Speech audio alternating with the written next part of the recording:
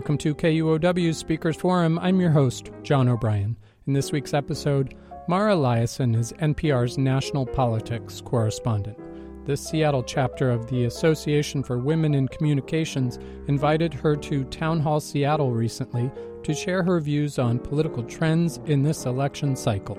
Liasson then joined a panel of local experts to discuss the challenges news organizations and journalists face in a shifting media landscape.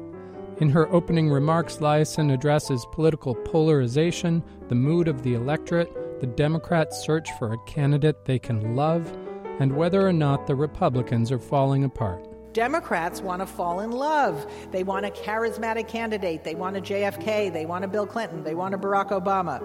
This year, they're not exactly falling in love with Hillary Clinton. They're more or less falling in line behind her. And the Republicans are falling apart. The panel and the town hall audience take it from there with a wide-ranging discussion of what's happening locally and nationally. The panel includes Seattle Times editor Kathy Best, KUOW president and general manager Karen Mathis, GeekWire co-founder John Cook, and Providence Health Services and Swedish hospital executive Dan Dixon. This event took place at Town Hall Seattle on March 31st. Thanks to Anna Sophia Knauf for our recording. Here, AWC's Lori Hennessy introduces Mara Liasson. A little bit about Mara. She focuses on the White House and Congress. She's the national political correspondent for NPR. During her tenure, she's covered 6 presidential elections in 92, 96, 2000, 2004, 8, and 12. Before that, she was NPR's White House correspondent for all 8 years of the Clinton administration. She's won the White House Correspondents Association's Merriman Smith Award for daily news coverage in 94, 95, and 97. And from 89 to 92, she was on the Hill as the congressional correspondent, which is when I met her. She's going to talk first about this year's election, and you may have heard a thing or two about that. And for those of you who were here for our reception earlier, I'm sure you agree that she just has a great, wicked, honest sense of what's going on right now. So let's bring her out. Thank you.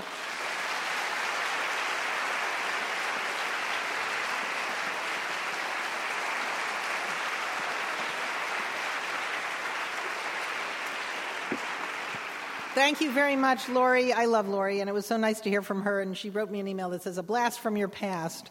And that was the beginning of this. So here we are. And as Lori said, I'm going to be talking about politics, which, as you all know, comes from the Greek word polis, which means community, and ticks, which means blood-sucking insects. And the blood-sucking insects have confounded everyone's expectations and predictions this year. Nothing has worked out according to conventional wisdom in this election. So my advice to you is to just forget everything you thought you knew about presidential elections. And pretty soon you will hear from our distinguished panel of journalists, or as Donald Trump would call us, the disgusting people. But first, I'm going to give you a little overview of this extraordinary election, otherwise known as the Donald Trump Show. And for a while, the Republican race was giving the gutter a bad name. But for the moment, we seem to have moved beyond the back-and-forth insults of the candidates' wives. And in just the last 24 hours, we have heard from the Republican frontrunner, who said, before he walked it back, that women who have abortions should face criminal punishment. That was just after he also said that the Geneva Conventions were a problem and that Japan and South Korea should get nuclear weapons to protect themselves. Previously, he had threatened riots at the Republican convention if he wasn't the nominee. He justified his campaign manager's alleged assault of a female reporter. He offered to pay the legal fees of supporters of his who might rough up a protester, and also said that he wanted to punch a protester in the face. So, I'm just scratching the surface. So it's no surprise that in a recent New York Times poll, 60% of Republican primary voters said that they thought that their party's primary election was a source of embarrassment. So, not only have we never seen a candidate like Donald Trump before, who his own Republican opponents call a authoritarian demagogue, but we might also be witnessing something that no one in historic memory has seen, which is not just a contested convention, which hasn't happened since 1948 when Dewey didn't get the nomination on the first ballot, but we might be witnessing the crack-up of a major American political party, or at least the utter transformation of the Republican Party. I don't know if that's a good thing or a bad thing. On the Democratic side, and we can't forget about them, even though Donald Trump tends to suck all the oxygen in the room and in the media, but on the Democratic side, we have a much more traditional contest. We have an anti-establishment left candidate running against a center-left candidate, and the Democratic Party is more or less unified, although that statement in and of itself is a huge break with tradition. What we thought we knew about how the two parties chose nominees for president is that Republicans tend to fall in line. They like to pick the guy whose turn it is, who came in second last time. Democrats want to fall in love. They want a charismatic candidate. They want a JFK. They want a Bill Clinton. They want a Barack Obama. This year, they're not exactly falling in love with Hillary Clinton. They're more or less falling in line behind her. And the Republicans are falling apart. So I want to talk a little bit about the mood of the electorate, which is really important. It's the most important factor in any election. Donald Trump didn't just appear out of nowhere. He did a mind meld with a big chunk of the Republican primary electorate, particularly non-college educated voters. He said famously, "I love the poorly educated." And this year, voters are angry and anxious. They tell pollsters they feel vulnerable, out of control. The latest Wall Street Journal poll, only 16% of voters said they had any confidence at all in the federal government. Other institutions, including the news media, fare even worse. So who are they angry at? Well, Republican voters are angry at politicians. They're angry at the media. They're particularly angry at President Obama. They are really angry at their own leadership in Washington. Every exit poll after every primary, large numbers of Republicans have said that they felt betrayed by their own party. They've been told by their leaders that if they just sent anti-establishment people to Washington who had no political experience and they got control of both houses of Congress, they could stop Obama in his tracks. But they haven't been able to undo the Obama agenda. They're angry at immigrants. They're angry at people who they feel are freeloading on the system. They're angry at Wall Street. On the Democratic side, slightly different version of the same thing. Democrats are angry at Wall Street also, at Bernie Sanders' billionaires, at an economic system that seems rigged against ordinary people. So there are two slightly different flavors of this mood, but overall voters are very frustrated and fearful, and they have some really good reasons to feel that way. We've had stagnating middle-class incomes for a generation. Median household income in 2014 was $4,000 below what it was at the end of the Clinton administration. We've had 10 years of under 3% growth. We have low unemployment now, but wages and household incomes aren't going up. And you have what I consider to be the most important factor in American politics today, which is populism, tremendous reaction against trade agreements, against immigrants and trade on the Republican side and against trade on the Democratic side. And here I know we're in a state that really understands free trade probably better than anywhere else. But trade has been summed up by saying, trade agreements at least, everyone gets a discount, some people lose their jobs. Now, that's a very tough sell when you have low growth and when Washington has decided not to provide trade adjustment assistance or some kind of a cushion for people who do lose their jobs because of trade agreements. Second reason for voters' anger and anxiety is terrorism, which has come to our own shores. And voters look abroad, they think the world is on fire, and they see the world's only superpower seemingly powerless to do anything about it except for get involved in endless feudal wars. Third reason for the mood of the electorate is changing demographics. We've now had the first majority-minority birth cohort, and I think we've had the first majority-minority kindergarten class. So there's no turning back. And for a lot of white working-class men, they feel not only their jobs have gone, but their place in society is threatened. And There's a lot of feeling, particularly among Trump voters, that elites look down on them. That's what political correctness means when you talk to people who are supporting Donald Trump, that they feel the elites think they're a bunch of boobs. And they are looked down on, and not for good reason. Not for good reason. Donald Trump, part of his message is, we will never be taken advantage of again. So he really speaks to that. So when all those things get wrapped together, and Donald Trump is really good at kind of mixing them into a big stew, they are a recipe for political volatility. And since 2000, every election except for 2012 has been a change election, meaning that one house of Congress or both or the White House has changed party control. So voters keep on voting for change, and they never seem to get the change they want. And there's a fourth reason for voters being really angry at the establishment and at politics in general: political gridlock in Washington. We have all these huge problems, and the two parties in Washington can't seem to get together to try to fix them. Why can't we get anything done? Why can't we do something about our crumbling infrastructure, our education system, our tax system? Do some simple common sense reforms that might boost productivity and growth. I covered Bill Clinton, as Lori said, for all 8 years of his administration, and he used to say that being president was like being the superintendent of a very large cemetery. There were a lot of people underneath him, but no one was listening. And that is because, one of the reasons is because polarization, which is also an incredibly important dynamic in American politics, is really baked into the cake. I think that political leadership and political will can overcome it, but polarization is really locked in.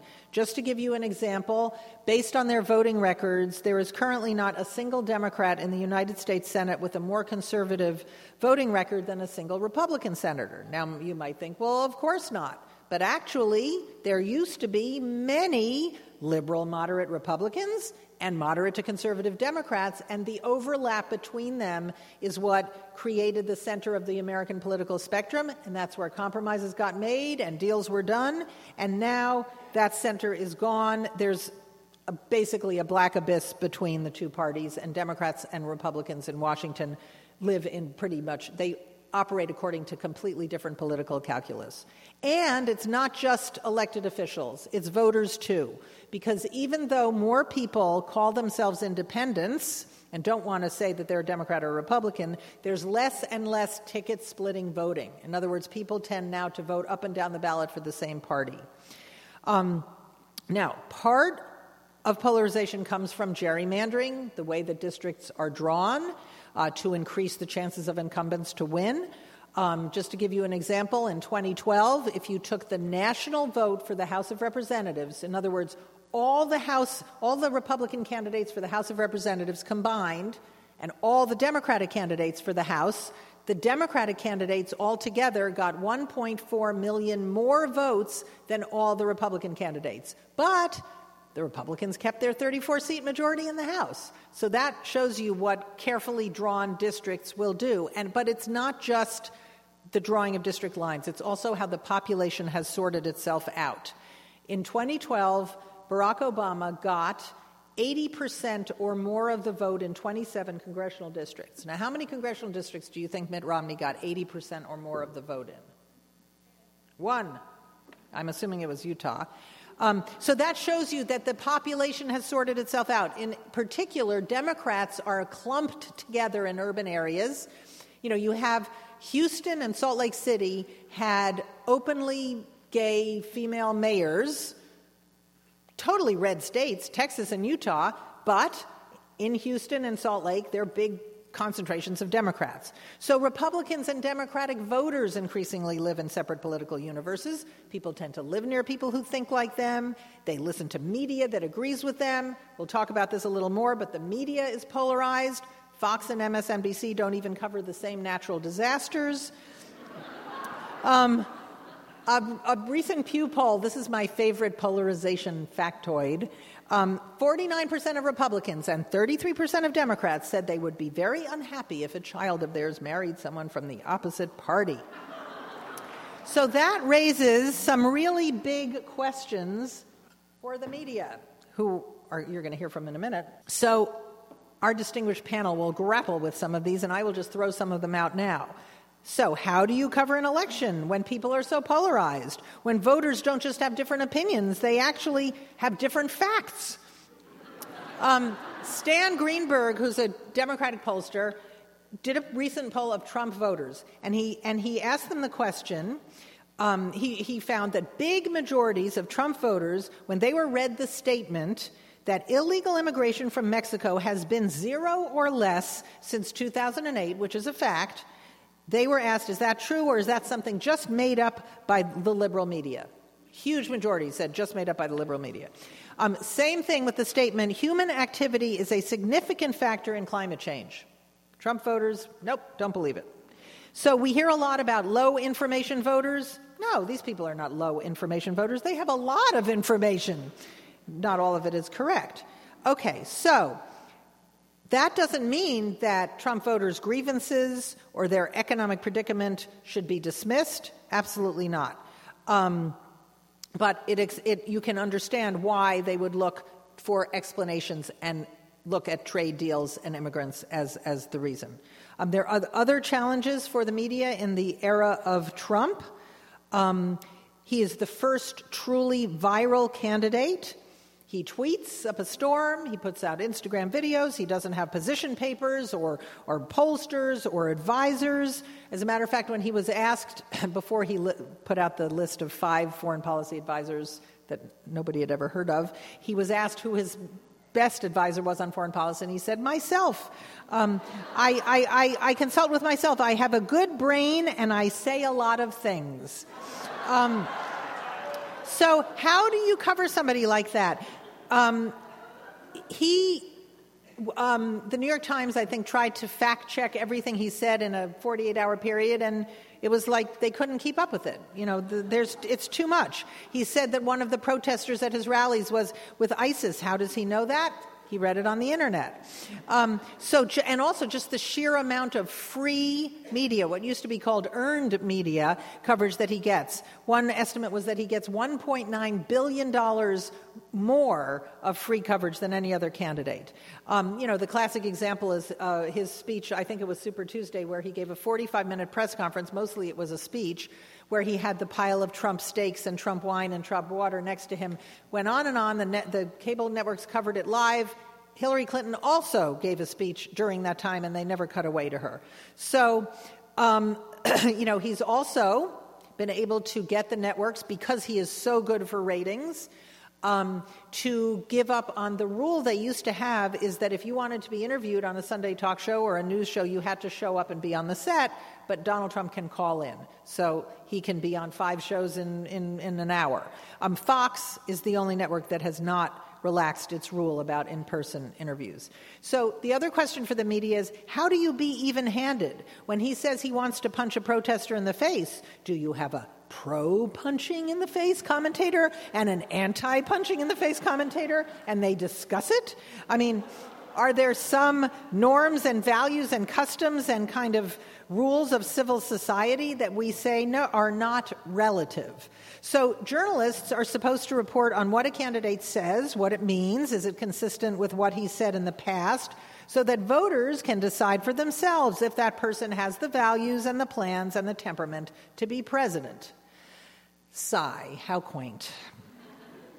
Or, in the era of Donald Trump, how futile. As I said, Donald Trump didn't just come out of nowhere. He really is the id of the GOP. He has completely flummoxed what you might call the superego of the GOP, the Republican establishment, who went from complete denial. In the early days of Trump, they felt if they just took 2 aspirin and lay down, when they got up, he would be gone. That didn't happen. Now they're in a kind of full-on freak out about that if he's the nominee, he will destroy the party in the process. But they went from an effort to actually defeat him, spent millions of dollars in advertising against him. Now the strategy is to deny him 1,237 delegates on the first ballot in the convention in Cleveland. But the Republican Party, and this is what I think is one of the biggest stories this year, is being transformed. The awkward marriage of a corporate-backed establishment and a blue-collar base is dissolving. We don't know what the new Republican Party is going to look like. Is it going to be a nativist, xenophobic, isolationist party, or something else? Over time, the Republican primary electorate changed. It got more downwardly mobile, more non-college educated, whiter. And for decades, Republican candidates courted those voters successfully with social issues, whether it was crime, abortion, welfare, gay marriage, school prayer. They always had a message for those voters, but they didn't have an economic program for those voters. So along comes Donald Trump. He's not a conservative or a Republican. He's more in the traditional American populist tradition, like Huey Long or Ross Perot or George Wallace, which has always combined nativism and economic grievance and resentment against those at the bottom, in this case immigrants, and those at the top, Wall Street. So Trump really is like a wrecking ball laying waste to the bedrock principles of the Republican Party, one after another. He's against free trade deals. He's against entitlement reform, so he's against small government. He wants to scale back from NATO. He wants to deport 11 million people, build a wall, prohibit Muslims from coming into the country, raise taxes on hedge fund managers. He was against the Iraq War. He thought George W. Bush lied about it. So he is not a typical Republican at all. You know, in 2013, after the 2012 elections, the Republicans commissioned a report that came to be called the autopsy report. After one party loses the election, they get to commission what I call the What Just Happened to Us study. And this report came out in March of 2013, and it said, you know, it had a lot of recommendations, but it had one and only one policy recommendation, which is that the party should embrace comprehensive immigration reform so they can reach out to the fastest growing segment of the electorate, Hispanic voters, because Mitt Romney had just lost the Hispanic vote 71 to 27%. 3 years later, Trump and the base of the party has gone in the completely opposite direction. The RNC theory was that Marco Rubio would be the new face of the Republican Party, young, charismatic, appealing, Hispanic.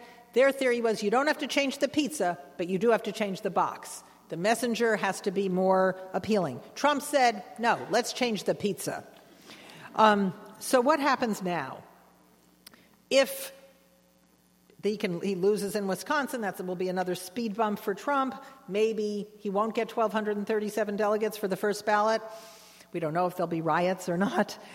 Who's the alternative? The alternative really is Ted Cruz. He is equally disliked in Washington by his peers, although on the campaign trail, I will tell you, he is friendly and funny, and he relates to voters and reporters completely unlike his reputation for being arrogant and smarmy and overly ambitious in Washington. You know, the joke about Ted Cruz, why do people take an instant dislike to him? Because it saves time. And his colleagues, his college roommates said he would prefer as president anyone in the United States chosen randomly from the phone book over Ted Cruz. So anyway, at this point, I think we have to operate on the assumption, it could be wrong, that it'll be Trump and Hillary Clinton. Those would be the two candidates with the highest negative ratings of any candidates running for president, nominees ever. Trump has 60% unfavorable ratings. Hillary has 55%. 40% of Democrats say she's not honest and trustworthy. This is what is causing Republicans to gnash their teeth, because they are convinced that Donald Trump will lose, or many Republicans are, that he'll also lose the Senate for them. But here's Hillary Clinton, a weak candidate, and after 8 years, they know that that's the best chance you have for a party, the White House, to change hands. In the modern era, only one candidate has ever managed to succeed a two-term president of his own party, and that was George H.W. Bush. So usually voters want to change after 8 years. So we have the electoral map that we're looking at, that red and blue map that we look at every 4 years. Usually it favors Democrats, but Trump says, no, I can change the map because I bring so many new blue-collar voters into the mix. I can flip blue states red. I can win in Michigan, Ohio, New York, New Jersey, New Hampshire, Pennsylvania. The problem is that for every blue-collar voter he brings in for the first time or gets away from the Democrats, maybe he also motivates 3 suburban college-educated women and 15 newly registered Hispanic voters So it's very unclear. For every bit of Democratic schadenfreude at the Republicans' disarray, there is an equal amount of anxiety because he is so unpredictable. And everything is up for grabs this fall. The White House, the Supreme Court, the Senate, even the House of Representatives, which we thought had this impregnable gerrymandered fortress around it. But Paul Ryan in the House, Mitch McConnell in the Senate are doing their best to try to somehow separate their candidates from Donald Trump. Mitch McConnell says we're going to drop them like a hot rock. That's hard to do. It's hard to separate yourself from the top of the ticket. Ask all those red state Democrats who tried to run away from Obama and are now no longer in the United States Senate. So the Democrats will do everything they can to make every single Republican Senate incumbent, especially those in blue states, they will make their middle name Donald J. Trump. And every day those candidates are going to be asked ad nauseum, do you agree with Trump on this, on this, on this? So I think it's a recipe for an ugly negative campaign when you have two candidates, if you have those two candidates with those kind of high negatives. But I would only offer this one hopeful note in conclusion that since we have been wrong about everything else this entire campaign, maybe I'm also wrong about that, and everything will work out okay.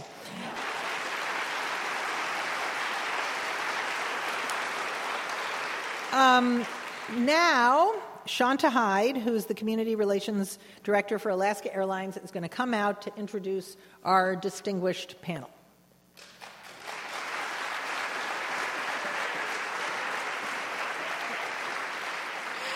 Good evening, everyone. Can I just say Maura is just amazing? Amazing, right?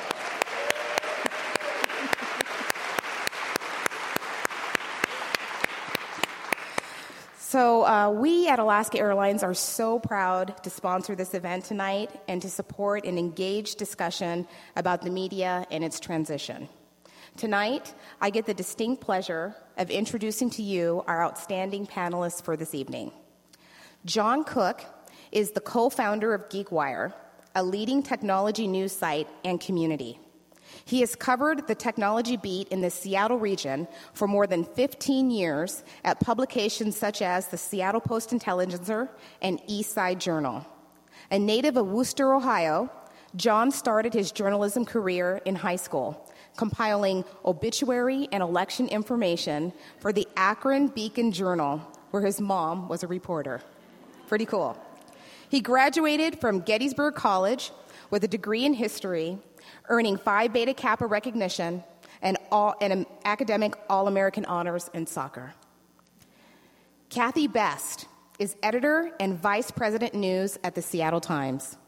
She joined the Times 9 years ago as managing editor for digital innovation and previously worked as an assistant managing editor for Metro Sunday or national news at the St. Louis Post-Dispatch, the Baltimore Sun, and the Seattle Post-Intelligencer.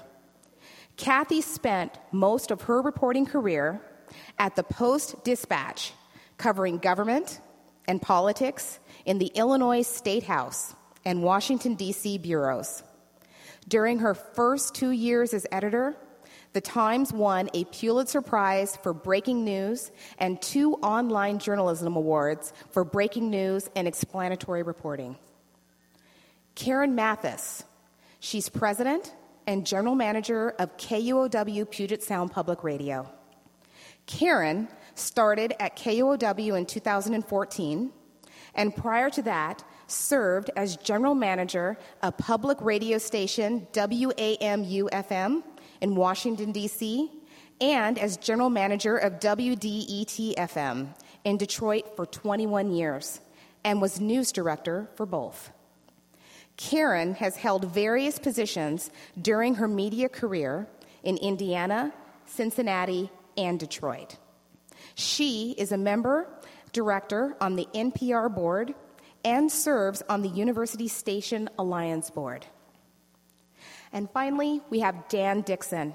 He is the Chief Community Engagement Officer for Providence Health and Services, the 3rd largest healthcare provider in the nation. Prior to this, Mr. Dixon was Vice President of External Affairs for Swedish Medical Center, where he oversaw government affairs, community development, marketing, communications, and new business and health strategies. He is founder and president of the board of directors of Global to Local, G2L, which applies innovative, holistic, and community-driven solutions in developing nations to address healthcare and economic development disparities.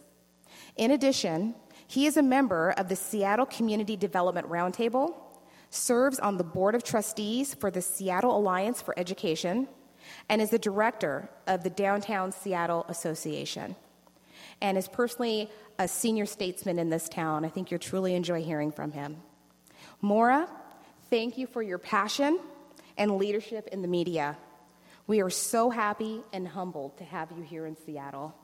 Will you please all join me in welcoming our panelists to the stage?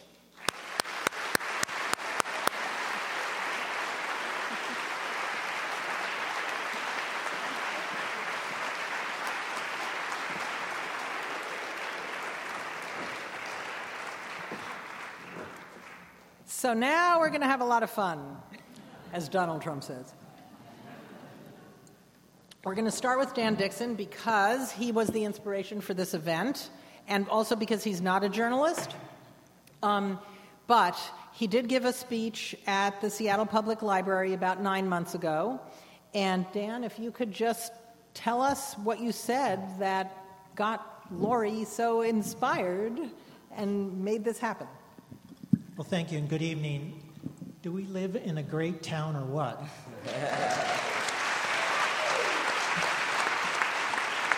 It's pretty amazing when you can come out and, of course, you want to hear Maura, who's just fantastic.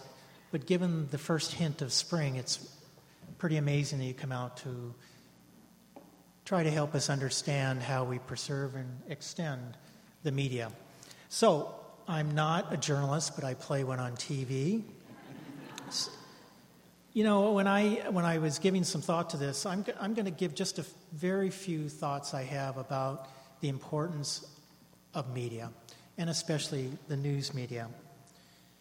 And what I really believe, and what I said more in that presentation at the Seattle Public Library is, and by the way, that was to honor Frank Blethen and all his work that he and his family have done to maintain the paper for these 100-plus years. So what I'd like to do is just focus on how important the news media has been to us as a nation. And go back to the day when the nation hanging by a thread with the failed Articles of Federation,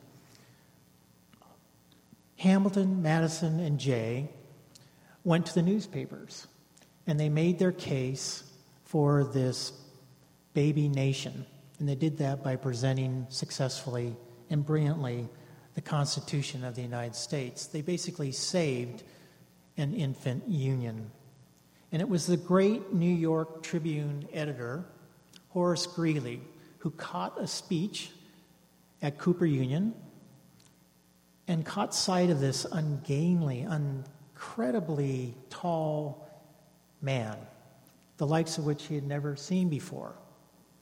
And it wasn't too long after hearing that man speak that he started a campaign, right, Mara? And that campaign was to introduce the nation to Abraham Lincoln. And think about a time that was much like today. The first remarkable 25 years of the 20th century, when industrialization completely transformed our nation, but at the same time created this incredible ill environment with great disparities between the rich and the poor, horrible child labor conditions, horrible labor conditions. Who came to the rescue? A new wave of media, the great progressive, muckraking journalists who brought forward McClure's, Collier's, The American, the great, absolutely indispensable reporters like Ida Tarbell, Lincoln Steffens, and George Perkins, among others, who took the strength of their words and investigations to change the way Congress thought, to change the way the courts made their laws, and establish the progressive movement that was a basis for much of what we are today. And then there is the artistry of reporting, don't you think?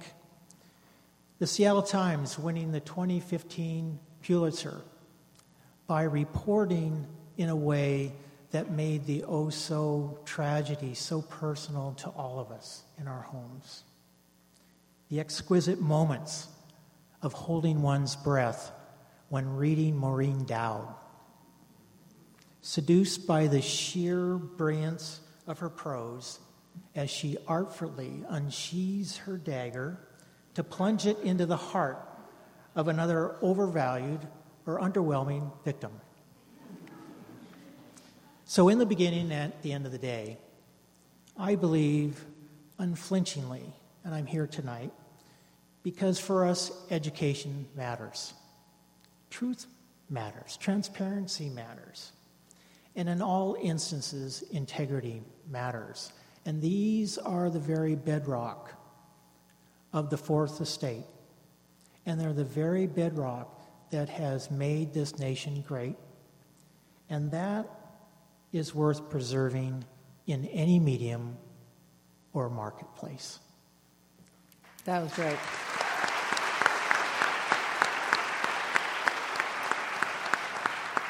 That was like going to church. That was really nice. It really made me feel better. Praise the Lord. Kathy, okay, you work for the big newspaper here, and we hear over and over again that newspapers are dead. But you also have the number one visited website in the Pacific Northwest. So give us a kind of health report on the state of newspapers. Okay.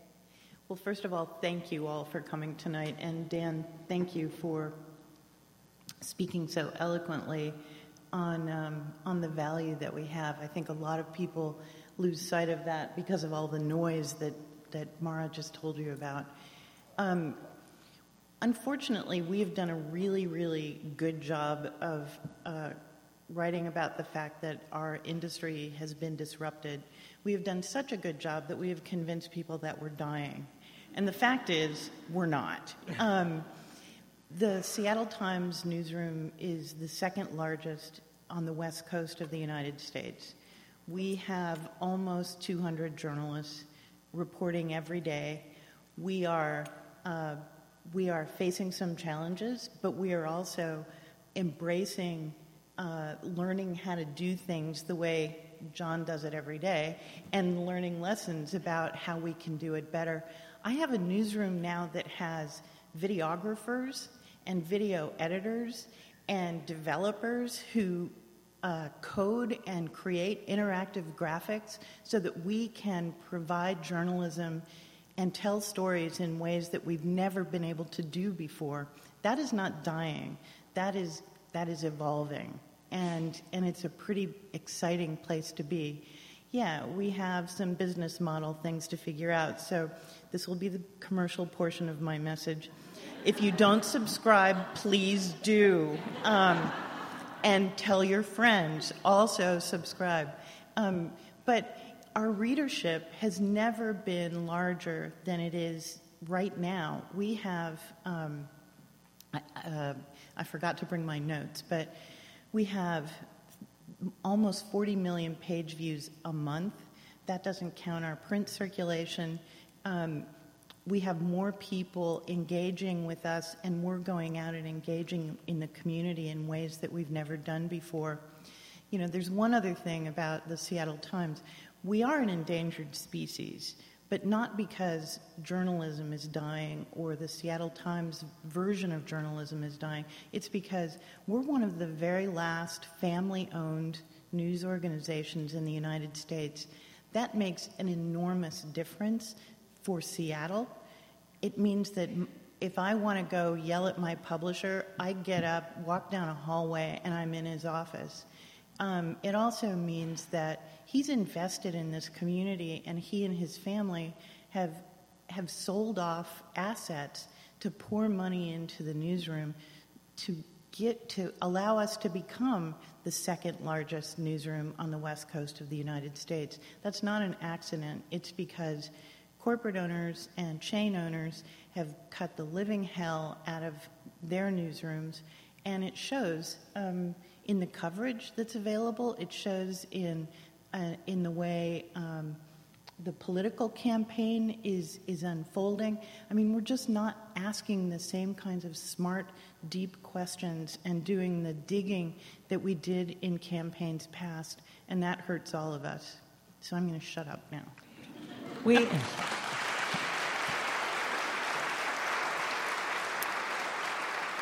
We made sure to invite a disruptor, John Cook.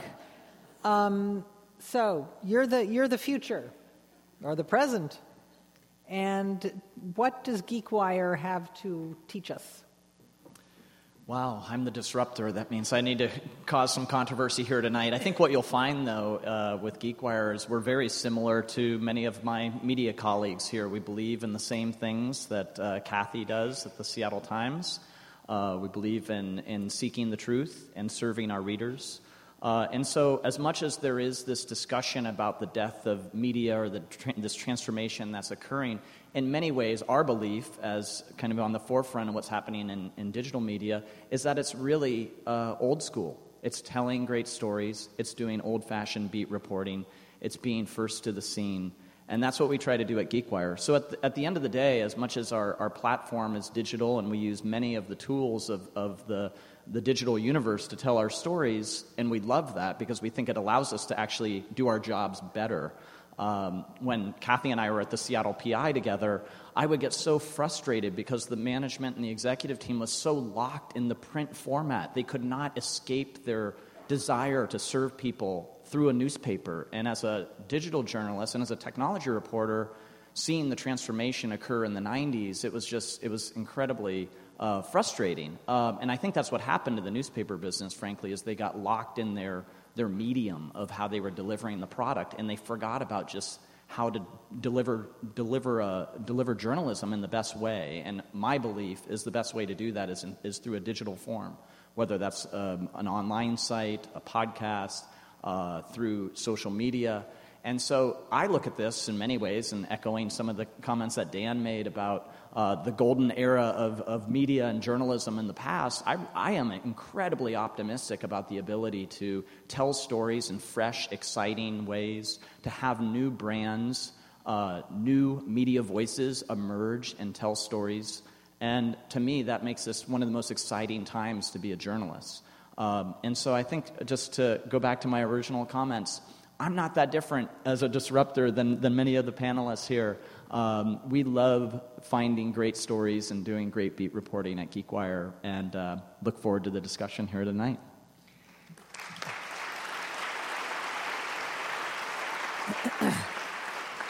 Well, as a lowly content provider, I rely on people like our panel to figure out the best way to get it to readers and listeners, and that's where Karen Mathis comes in, who went from my Washington to your Washington. And how does public radio fit into all of this? Hey, public radio is feeling really, really good, thanks to people like you, so thank you. I think the take I'm going to take on the request they made that we do like a couple of minutes of scene setting is that the state of media today is a place we've been before.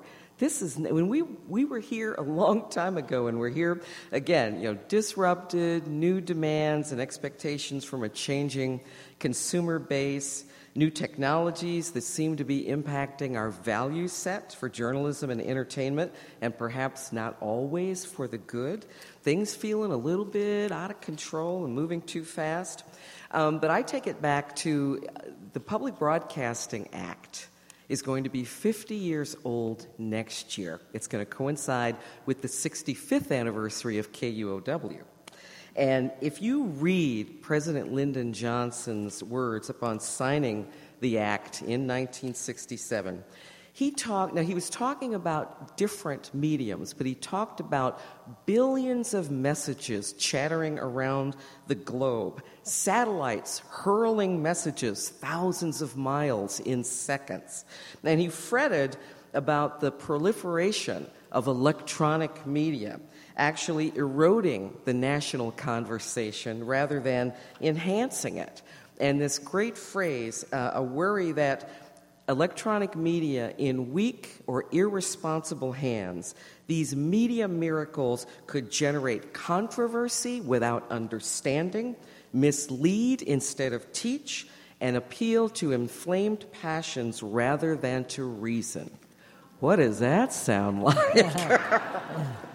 So the enlightened leadership in the country at that time felt that managing media miracles toward the betterment of society had to involve marshaling some bandwidth, some portion of bandwidth on every conceivable platform for education, enlightenment, knowledge building, cultural understanding, the arts, those pillars of the humanities that draw us up from our baser human nature.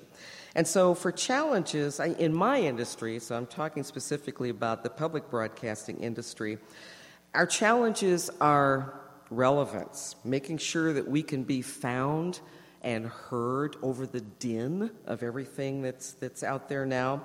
Resonance, are we making content that tells the story of us? And we have to mean all of us, because the face of the Puget Sound is changing even faster, I think, than the general face of America, maybe. Civil discourse and nuanced thought, being interesting, intelligently, humanely, and not succumbing to voyeuristic, lowest common denominator presentations. You know, there's the stuff that stops you in your tracks where you say, wow, that was deep. And then there's the other stuff that, whoa, look at that car wreck, you know. And so we want to be on the thoughtful side of stuff. Our challenge is to be vital to our constituencies and meeting them everywhere they are. There's this talk about, younger people don't own radios, they don't listen to radio, radio is dead to the millennials and younger. Well, they don't use the appliance of a radio, but if I had my iPhone here, I could hold it up and say, behold, the new transistor radio, you know? And so probably 80 or 90%, we just got a survey from Edison Research, 80 or 90% of people from 12 to 34 are consuming some kind of audio content delivered on some device every week. And so, you know, radio, I don't know that in my strategic plan we even use the word radio anymore. We're an audio content provider. Another challenge is that we need to really treat community engagement as another channel and another platform. We need to get out there, mix it up, face-to-face, involve the audience, this ever-burgeoning, changing, diverse audience, involve that audience in our story making as well as our storytelling. And I think it's important in public radio. I know that KUOW, when we go into a community, we try to always leave behind some artifact. We do training programs to teach young people in diverse communities, and now we want to move into older people in diverse communities, teach them to use media to tell their own stories. And we're not just being magnanimous, we're leaving behind that artifact so that then we have a new stringer reporter in that community, so it'll feed back to us. And I think one of the greatest changes that has to happen in my industry is that we're going back to narrowcasting at the same time that we're doing broadcasting. So the topic vertical that is podcasting you're doing a lot more little teeny mini shows. And so that's going to change workflows in the newsroom and what kind of lift it is to make content. So that's very different. So topic verticalism. That's a mindset change and a workflow change. And so finally, the last thing I'm going to say to you is that, at least in public radio, we got to shut up about digital being something over there that we got to do. Digital is just distribution. It's the storytelling, stupid.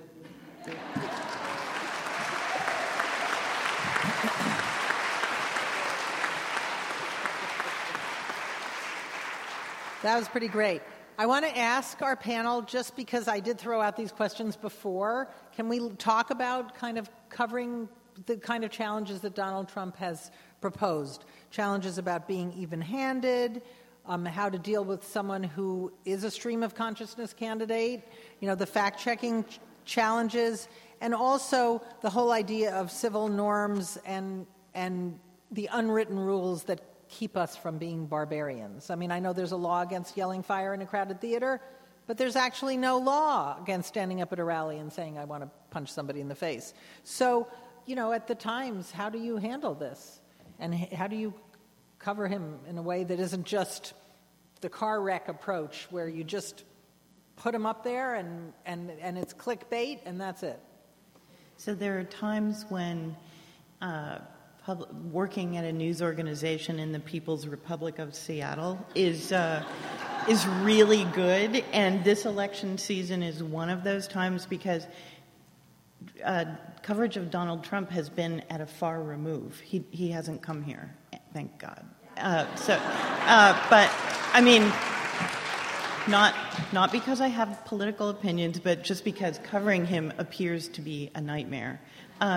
So for us, the question is, how do we take the various wire services that we get, and we get the New York Times and the Washington Post and the Associated Press and LA, and how do our editors pull the best things together so that we can provide our readers a daily news report that isn't cable TV, that isn't social media, the screaming soundbite of the moment, that actually steps back, puts what they're hearing everywhere else into a broader context, and uses all of the resources that we have to fact check it and tell people, it's not enough just to tell people what Donald Trump said or any other candidate. It's to say, and was it true? And what is the history here? And what is the broader piece? So that's how we're trying to cope with it. For some period of time, the Huffington Post put him in the entertainment section. They did. They stopped doing that. Yeah.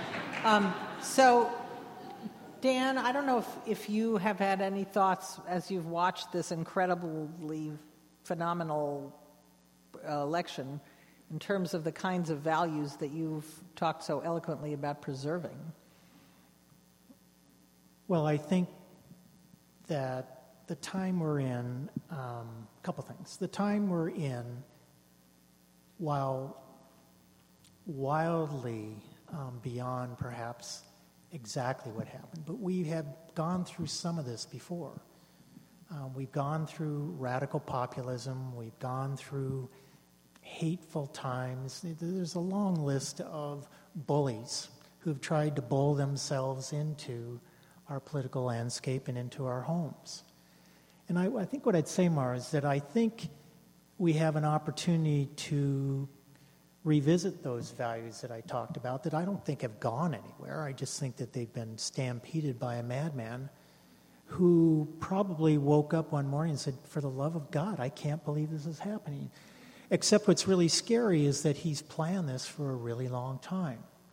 So I think the press responsibility is to maintain and elevate those values that I address, the importance of integrity, the importance of transparency, the importance of truth, the things that John has taken to his digital platform. So I would hope that we have an opportunity for a resurrection of the great muckrakers who aren't afraid to take down the bullies. I would highlight the elevation of Politico. 3 years ago, I read them, and they're okay. I think that they are Republican. What's the deal? They've actually elevated themselves to a real paper that looks at issues, dissects them based on those values that I just noted. So I'm hopeful that what will happen is that Kathy will be here another 10 years spreading the truth, and that we'll have new publications that we haven't dreamed of, that will be new platforms for those very important things that have brought us here tonight. John, the internet and technology, Donald Trump couldn't exist without them. And he's the most modern candidate in terms of using social media. And there is no kind of overarching fact checker for the internet. How do journalists keep up? That's true, but I would argue that I think while Donald Trump may have built his brand online and through Twitter, I feel that the citizen journalist, the person who's going to dig, the ability for everyone to tell stories and look now, I like to say, everybody's a journalist. And so I think there's actually an opportunity for the truth to actually get out there much, much faster. This is the thing I love about the internet, and we saw this early in the days of when we started blogging. I hate that term now, but that's what it was called. And the great thing about blogs was that they allowed comments. And you could say, that turns into a flame war, and one person saying one thing or one person saying the other. But frankly, as a reporter, I use that as a tool to direct me on the story. And I think it's a very valuable thing to be able to listen to your community in that way. So just as people can listen to comments, I think you can dig through social media and get to the truth of what is actually happening. So while it is used as a propaganda tool, it's also used as a truth-seeking missile. And I think that it will eventually catch up to Trump. I think there will be people, it may be a traditional journalist who's digging into his life and exposing things, but I think there's just as much opportunity for someone we've never even heard of that discovers something or uncovers something.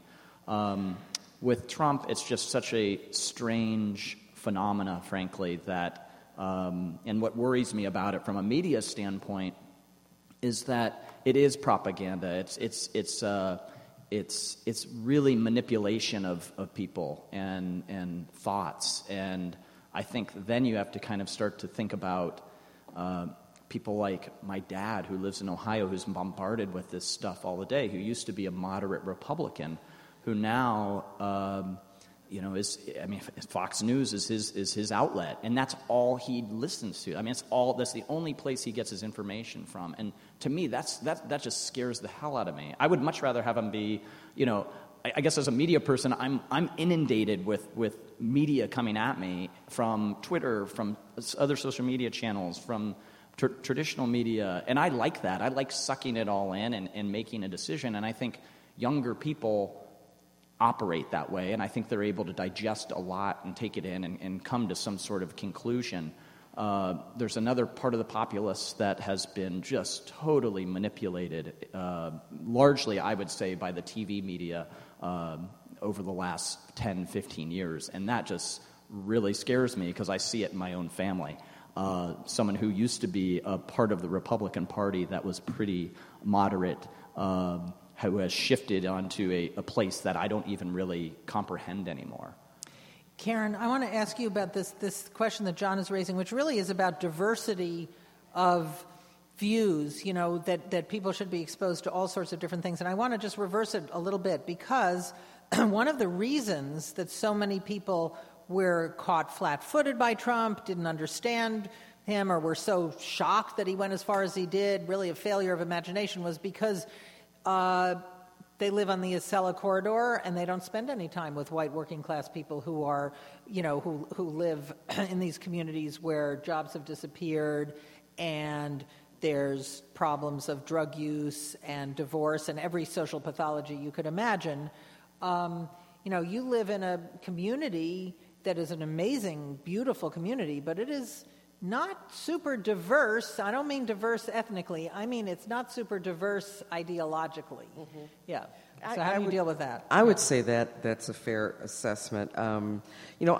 I'm torn because we've seen this proliferation of the internet and other forms of self-curating your own media, and you can go for weeks and weeks and weeks and never bump into an idea with which you don't already agree. And so I think that's very frightening. What happened to a liberal arts education, in the broader look? Mara was at the station at KUOW earlier this afternoon, and you were talking about, the legions. You can't hire enough legions of fact checkers to follow someone like Trump around, and I'm not even sure it would do you any good if you did, because there's this pervasive anger where it seems that people don't care what the truth is. So yes, we still have to be the truth-squatting entities, but when you have a population that's just so angry that they're just, I don't care, this is how I feel. And, years ago we saw the Tea Party first bubble up, and we thought that was a moment in time, but there's this pervasive anger there of people who feel like the America that they knew and aspired to is slipping away from them. And they look around for somebody to blame, and it's very easy to blame someone whom you don't know at all, and you can paint them with the big, broad brush. And so when I talk about, telling the story of us, all of us, I think that's important. I think one way to break through that is to get out into the community. If you're not going to tootle around and find your own diverse media, then we've got to go out, to that bar or bowling alley or wherever, a town hall, wherever you are, and put diverse conversations in front of you to at least make you pause and think. I think that's the defining difference, at least in public media and most journalism, that we try to make you at least pause and think about someone else's perspective, and that is the most magical thing when you can have just a little bit of a mind shift. Just that little I hadn't really thought about it that way. Let me look at this through that person's lens, and then it's much more difficult to broadly paint people as, them and they and they're like this. So I think we do have to get out into the community more and convene discussions and force people to press the flesh and get to know one another. Is it time to open it up? Okay, we're going to open it up for questions, and there are mics, which I can't really see, but they are out there. Okay, ma'am? Is the mic working?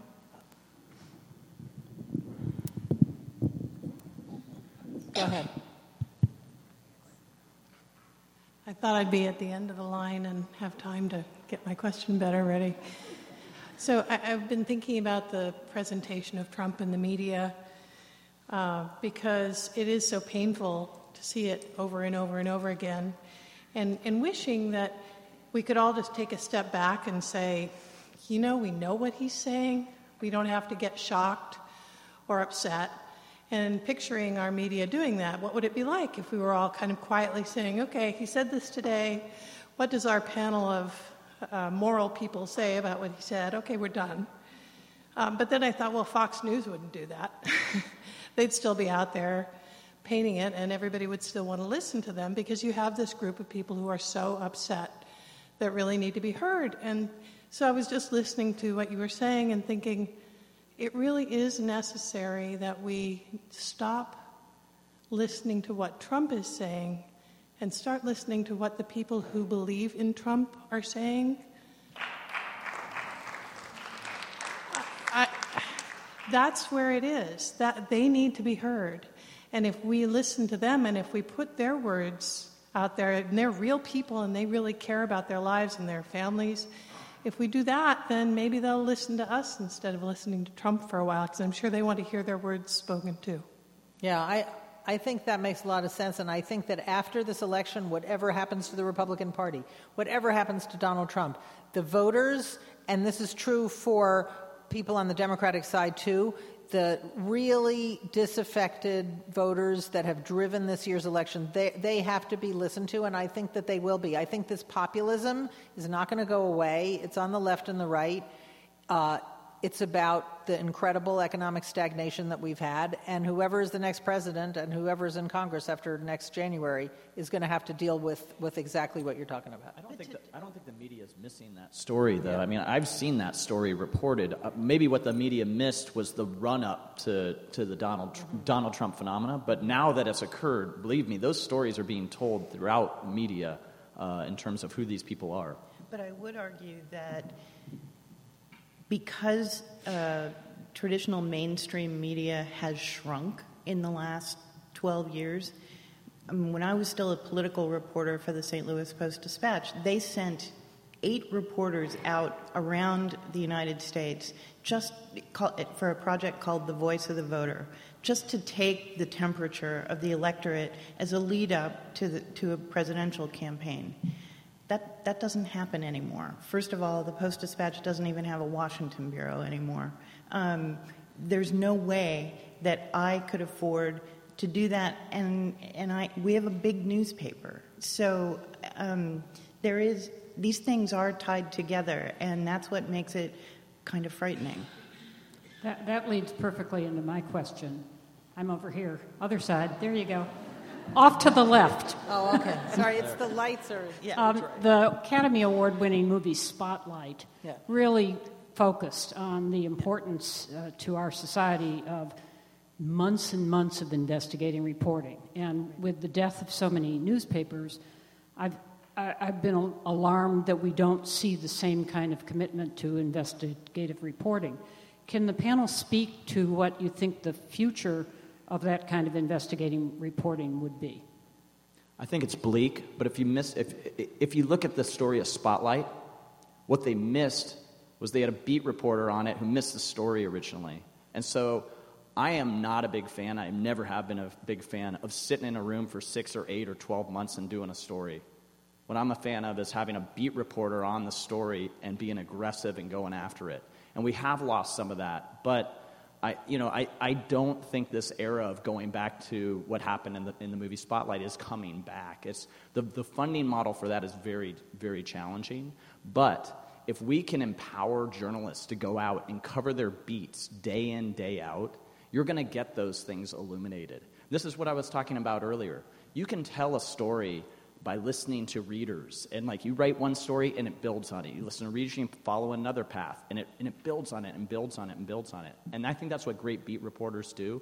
And I think that's alive and well. And I think there's even more opportunity now for many, many people to do it. And it's just not coming from traditional channels. There's more media being produced now than ever. There's the ability to get stories told on almost anything you're interested in. I mean, we don't lack for good storytelling out there. It's there. If you want to find it, you can go get it. The problem and the challenge is that the media has fractured in such a tremendous way that now we have these niche publications, GeekWire being one of them. And that does create problems, as Karen was saying, in terms of this verticalization of content, and then people get locked in this world and never get out of it. That I don't have a solution for. And I would add that you're absolutely right about what happens when you segment. We're really talking about segmenting the market, which means you folks. So every time that it's kind of like programming Pandora, right? But the problem is when you talk about liberal arts colleges, there's a reason why you have colleges like that, because you're exposed to different ideas. You're exposed to different ways of thinking. One of the biggest concerns we have with our new media is this segmentation. If you think about it, it's the perfect existential trap. To your father's case, he listens to Fox all the time. Other folks are going to listen to MSNBC. Until we have a medium, any medium, take any medium to do this, that can tell the real stories that are in fact drawing people to a man like Mr. Trump. And those stories are things like only 15% of the capital on Wall Street gets to Main Street.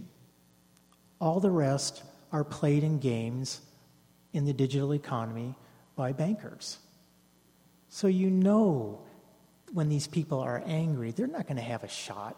I mean, they're lucky to have a shot at Main Street, let alone Wall Street. The disparity we have right now is not just haunting, it's dangerous. So I think when we take up these great stories and we're a dog with a bone. We keep pounding away, and to my earlier point, you pound away with integrity, but you keep pounding away. Mr. Trump, weren't you part of this area that is not really dispersing the economy to help all of us? We're not going to fix the systemic stuff right away.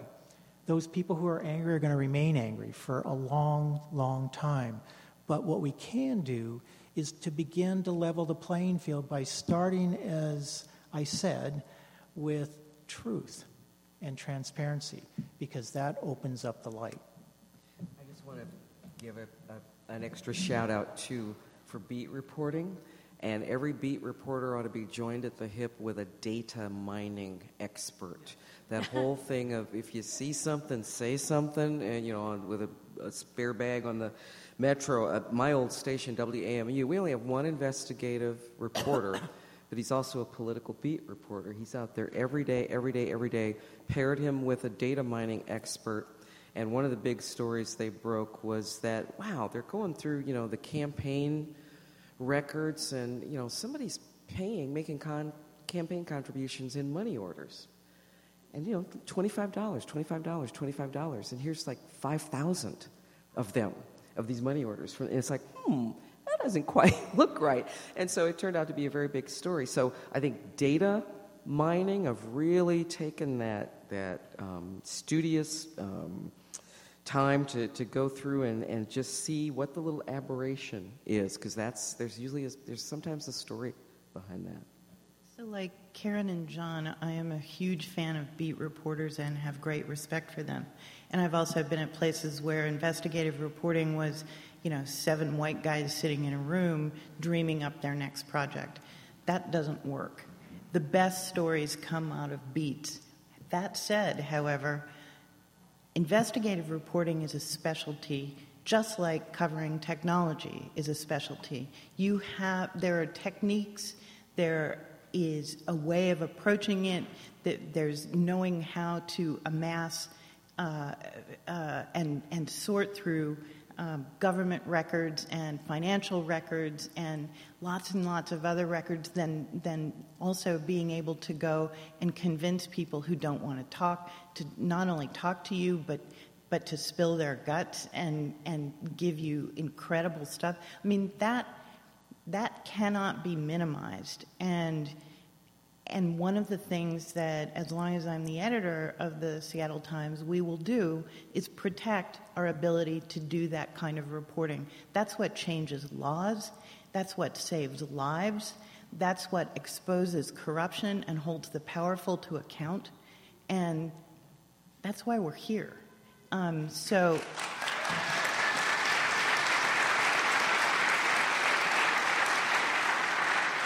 The other thing I want to say, and it's with all due respect to John, who I think is a terrific journalist, your vision of the Internet, I would love to be able to buy into your vision of the Internet, but there's so much noise out there. There is so much crap out there that I don't think that everybody's a journalist. And I don't think that, some person using the Internet in Bozeman, Montana is going to surface the story that's going to bring down an organization by themselves. I mean, there's a reason that journalism exists. And I think that it has value, and I don't think that we should minimize it. I mean, I love the fact that everybody can play, but it might not be somebody who's sitting in a room and doing a traditional news report. It might just be somebody who digs up a document and puts it out there. Right. And where are you going to put it out there? You're probably going to put it out there on Twitter or Facebook. But who's going to find it? Well, if it's inflammatory enough or interesting enough to the beat reporters who are covering Donald Trump and they find some document, believe me, there are going to be 100 beat reporters on that telling the story and chasing the trail. All I'm saying is that information gets pushed out so quickly in so many different directions right now, and that's an empowering thing. This is the empowering thing of the internet, is that anyone can find anything, and oftentimes it's not just journalists digging for it. Right. It's people that are just interested in a topic. Yeah. And you got to listen to those people and use them as a tool as a journalist to direct you where to go. And I think that's a great thing. I think we have more information, more truth because of that. I think you're right. I also think that we need to make sure that our colleges and universities and high schools are teaching people how to tell the difference between fact and fiction, how to tell the difference between analysis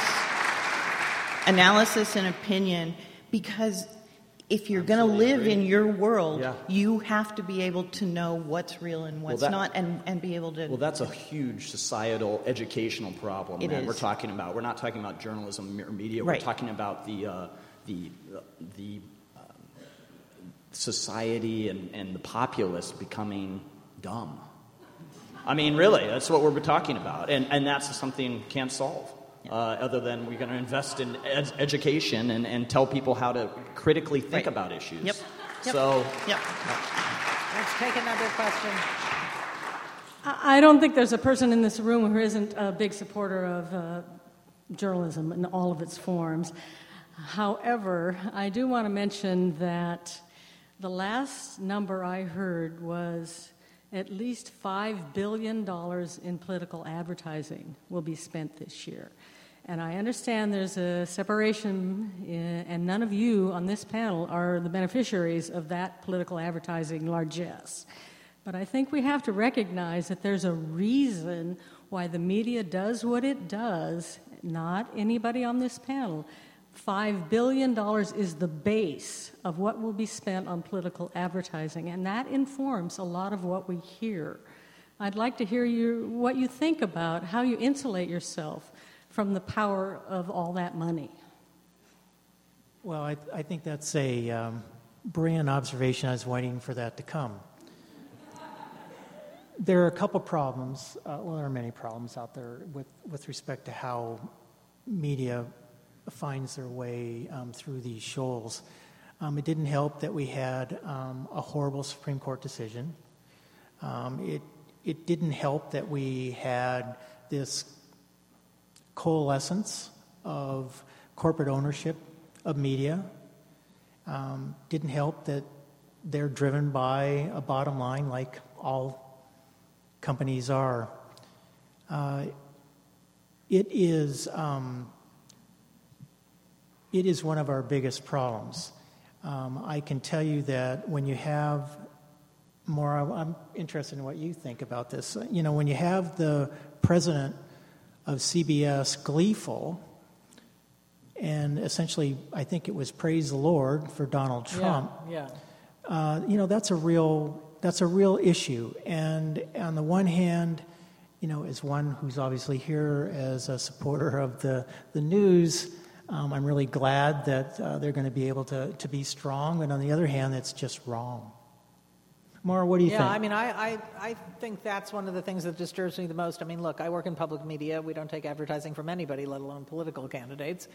But, yeah, I mean, the fact that the president of CBS News was saying, yes, we want to put him on all the time. We want to put him on unfiltered because it's so great for ratings. And he's been, and the TV networks and especially the cable networks are hurting. And CNN, which has been struggling really to find its footing, found a great way. Just have one of those, well, first of all, have one of those town meetings every single day. Now that I think is fine because they actually make the candidates show up on set for those.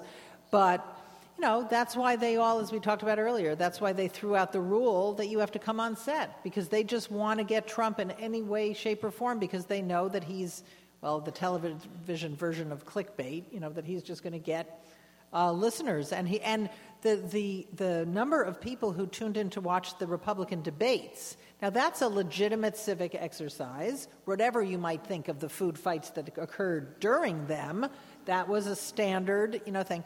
But the advertising rates for them were through the roof. If you're going to have commercial media, you're going to have that kind of business model. However, I don't think we could pass any of these laws in the United States, but there are rules in other countries about this, about coverage, about political advertising. I think in England you can only advertise in the last 3 weeks before the election, right? Or 3 months. It's a pretty short period of time. But I do think the editorial decisions that editors are going to have to make, especially for the general election when there are only 2 candidates, are they going to cover Trump disproportionately to Hillary Clinton? Or are they going to enforce some kind of equal minutes of airtime? These are pretty important questions. Hey, Mara. Scott Talon, a professor at American University in Washington, D.C., where you live, but here in Seattle and enjoying sunshine.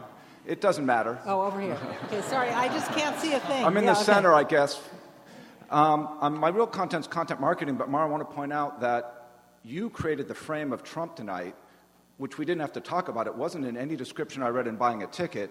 You are as guilty as talking about him as anyone. It's so easy and sexy. I don't apologize for talking about him. He's an extremely important thing that's happening in our country. Then on the other hand, you talk about let's worry about what editorial writers do. You're in a public broadcasting situation. You should be, of all places, I think, a little bit more resistant. It's easy to talk about Trump, and I will stop doing it now. My real question is what I've noticed, because I used to be a reporter, but now I teach strategic communication. What I've noticed with journalistic products online, whether it's from Main Street News or niche sites, is this thing, content marketing. Branded content, where third-party providers, who often aren't named, are paying newspapers and websites to put content on them. We can't always see if it comes from the New York Times, the Seattle Times, or some other publication. So I think that trend has got big implications, and curious thoughts from the panelists. The sponsored content thing is a real issue. However, usually it should be clearly labeled, and I think there are no rules and regulations, and it's up to every journalistic organization to choose how they label it. Okay. So the truth is somewhere between what you guys are saying. So yes, it is up to the organization to determine its own labeling, but thank God the FTC weighed in with guidelines in December, and their guidelines are very much about transparency is the expectation, and I am waiting and hoping that they follow up by actually taking action against an organization that is not clearly labeling its content so that you can tell what the hell you're reading. Yeah. But in terms of talking a lot about Trump, which I certainly did, and I plead guilty to that, however, in talking about the kinds of things that I think are significant in this year's election, he is so overwhelming that he took up a lot of my so-called airtime. However, at NPR, I think if you look through our coverage, he does not get a disproportionate amount of coverage on our news programs. That's what we're talking about tonight. As somebody who's trying to explain what's happening in this year's bizarre, unprecedented election, yeah, he gets a lot of time. He even sucks the oxygen out of the room. Now, that's very different than an editor's decision about how to cover 2 candidates when we get them in the fall. So one of the influences of digital media is on our attention spans. 5 more minutes. And as we talk about covering the truth, feel free to disagree with me on this, but I do think that often the truth carries nuances, and those nuances take time, more than a page, more than 5 minutes to tell. And so I'm curious to hear any tips, experiences, prognoses you have for long-form reporting. I'll start. One of the things that I love about millennials is that they're voracious readers, and they pick stories from a variety of different sources. That's the first tip. Just as John was talking about his dad watching Fox News, you need to have a variety of news sources, and you need to have a variety of storytelling forms as well. So, look for that long analysis piece in the Sunday paper, not just the Sunday Seattle Times, although that would be a great place, but the Sunday New York Times, The Guardian. Also, look for some of the best work that public radio is producing. Read PolitiFact. Read Politico. Do you guys do political coverage? Limited. Okay. We don't venture into that morass as much as we okay. would need to. Yeah. But I mean, it's, you need to be your own best editor, and we'll do our best to help curate the best stuff that's available to us. But we can't touch the whole broad world of information out there. I mean, it's ironic, as a digital publication, some of our long-form content is some of our most well-read, and I think there's just an appetite for it, and we're going to continue to tell those stories, but I agree with Kathy that you just got to have a mix of how you tell stories. And this is the fun thing and the interesting thing about journalism today, is that you have all these tools to tell these stories in so many different ways. One of my frustrations when I was a PI reporter, and the journalists around the table here will remember, the news hole. What's the news hole this week? That was how much space you had to get your content into in a physical newspaper. It was the most frustrating thing in the world as a beat reporter. I had 10 stories to tell some days. I had 15 more inches than what could go into the newspaper. It was incredibly frustrating. So as a reporter, the ability to have a canvas that you can paint on that is endless is so empowering and so wonderful. And that's what I love about the internet. Yeah, I think multi-platform is the way to go, because you can't, people have so many choices. You can't just say, I'm going to do it this way and no other way, because, you won't. So if people will dip in for 7 minutes or 12 minutes on broadcast, but then you have a large build out of the story on the web. So I think we see, at least in public radio, you see stories playing out their life in different forms on different platforms. There can be a social media advancement of a story, and then the big website build out and the broadcast piece, or the primetime shorter piece in the daily news magazine that leads you to a longer hour-long expose that evening.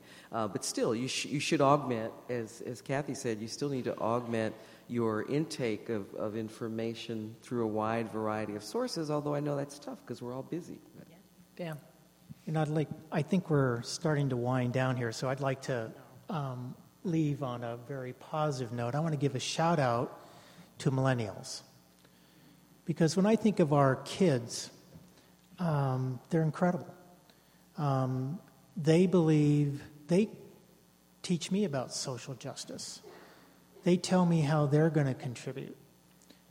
And I believe that it's those kids who are going to create these new vehicles that we've been talking about tonight that will be inherently imbued with those ethics that we've talked about that are part of our great public information sector.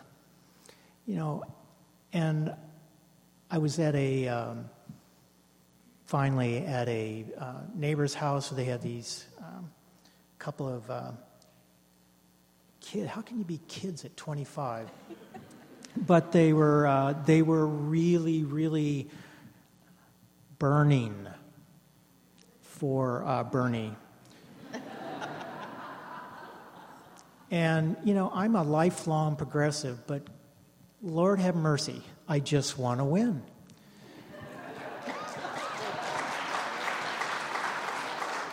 But I was guilty. I was guilty because I was arguing with them. Well, Bernie can't be elected. And they looked me in the eye and they said, that may be true, Dan, but he has the values that are important to us, and we think that they should be broadcast as far as possible in our communities. And then I went home and kicked myself because I was thinking, geez, I sounded like, I don't know, my dad. because when at 16, I fell in love with Robert Kennedy. I knocked on doors for him. There's no way he was going to win by all rights of the establishment. But he's the one that gave me hope. He's the one that gave me the spirit. And he's one of the reasons why I'm glad we're here tonight. So, millennials, take us out of the woods. Pretty great. Mara, so we have one last turn question. Over here, Mara. It's our Pardon? turn, Mara. Yeah. Good evening. I come from an age when I grew up and Walter Cronkite led the evening news, and I always thought of him as Father Cronkite after he left. Uncle Walter, right. Uncle Walter. In my lifetime, starting law school, we hit the zenith of investigative reporting with Watergate. By the invasion in Grenada under the Reagan administration, we had moved to a nadir where we had press pools. We lost the FCC rule of sevens. And I'm looking at this corporate ownership issue and wondering if it's still relevant. There was a time even when the airwaves were sold with very little coverage on the airwaves. And this consolidation of the owner pool, which went from triple or 4 digits, is down maybe to single digits now, which was one of the issues that Bill Moyers, I think, covered when he said, we're on PBS, and we didn't even cover this issue with all the interlocking things. Is it no longer relevant that there's no antitrust movement, such as the Newspaper Preservation Act, which kept people from buying the failing PI in Seattle? Is it no longer relevant that we've allowed this contraction of media ownership, or is this an issue that needs to be revisited and vitalized again in terms of ensuring an educated populace? Because without an educated populace, you can't have a functional democracy. Yeah. You talked about this a little bit earlier. Yeah. I'm not sure that you can regulate your way out of this. I think that we have seen the results of what concentrated ownership looks like, and it's very scary. We're seeing the same thing play out in Canada and in other countries, and I completely agree with you that it's bad for democracy. That said, I disagreed with John a little bit earlier about the value of the internet, but that's one of the areas where it really can help make up for the concentration of ownership, because there are other ways that there are diverse voices out there. They may not be showing up in mainstream media, but they're going to be showing up. I mean, if you ask my boss, Frank Blethen, this question, he's really passionate on the topic, and he does want Congress to regulate. I think that's going to be very difficult and a really big fight, because there's so much at stake, and also because we've gone so far down the road. I don't know how you come back. Well, as another point there. I'd like to get us to have a little of the populist questions, if we could. One of my populist questions is, what does this have to do with history? Walter Lippmann in the 20s and 30s and many others called to everybody's mind that we had a mass society, we were having mass media, we were having mass propaganda, and that was when it was starting to happen. Even before that, there had been yellow journalism. Goebbels, minister for Hitler, laid down the rules, and some of our recent people like Donald Rumsfeld have followed those rules. Tell the lie many times, spew out the spaghetti, and that's what Mr. T is doing. And there's a reason why people listen, because populism is based on a dissatisfaction with some of the fundamental principles of capitalism, which is not a democratic economic viewpoint.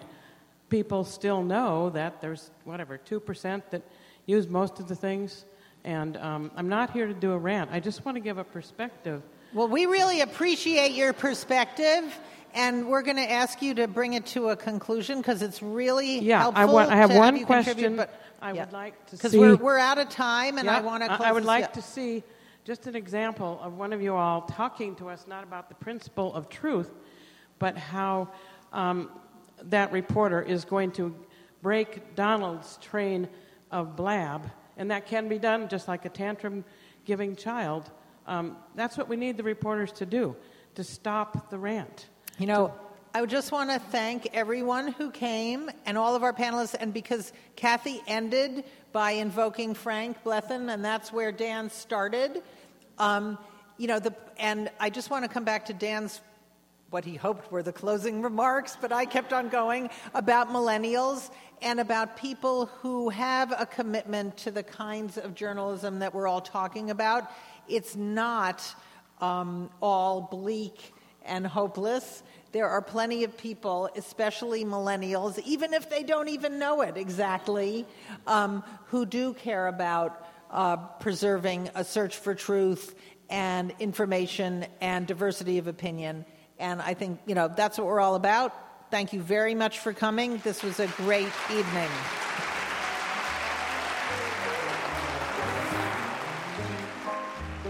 Thanks for streaming this episode of Speakers Forum from KUOW 94.9 Seattle. NPR political correspondent Mara Liasson spoke at Town Hall Seattle on March 31st. Thanks again to Anna Sophia Knauf for our recording. Tune in again soon.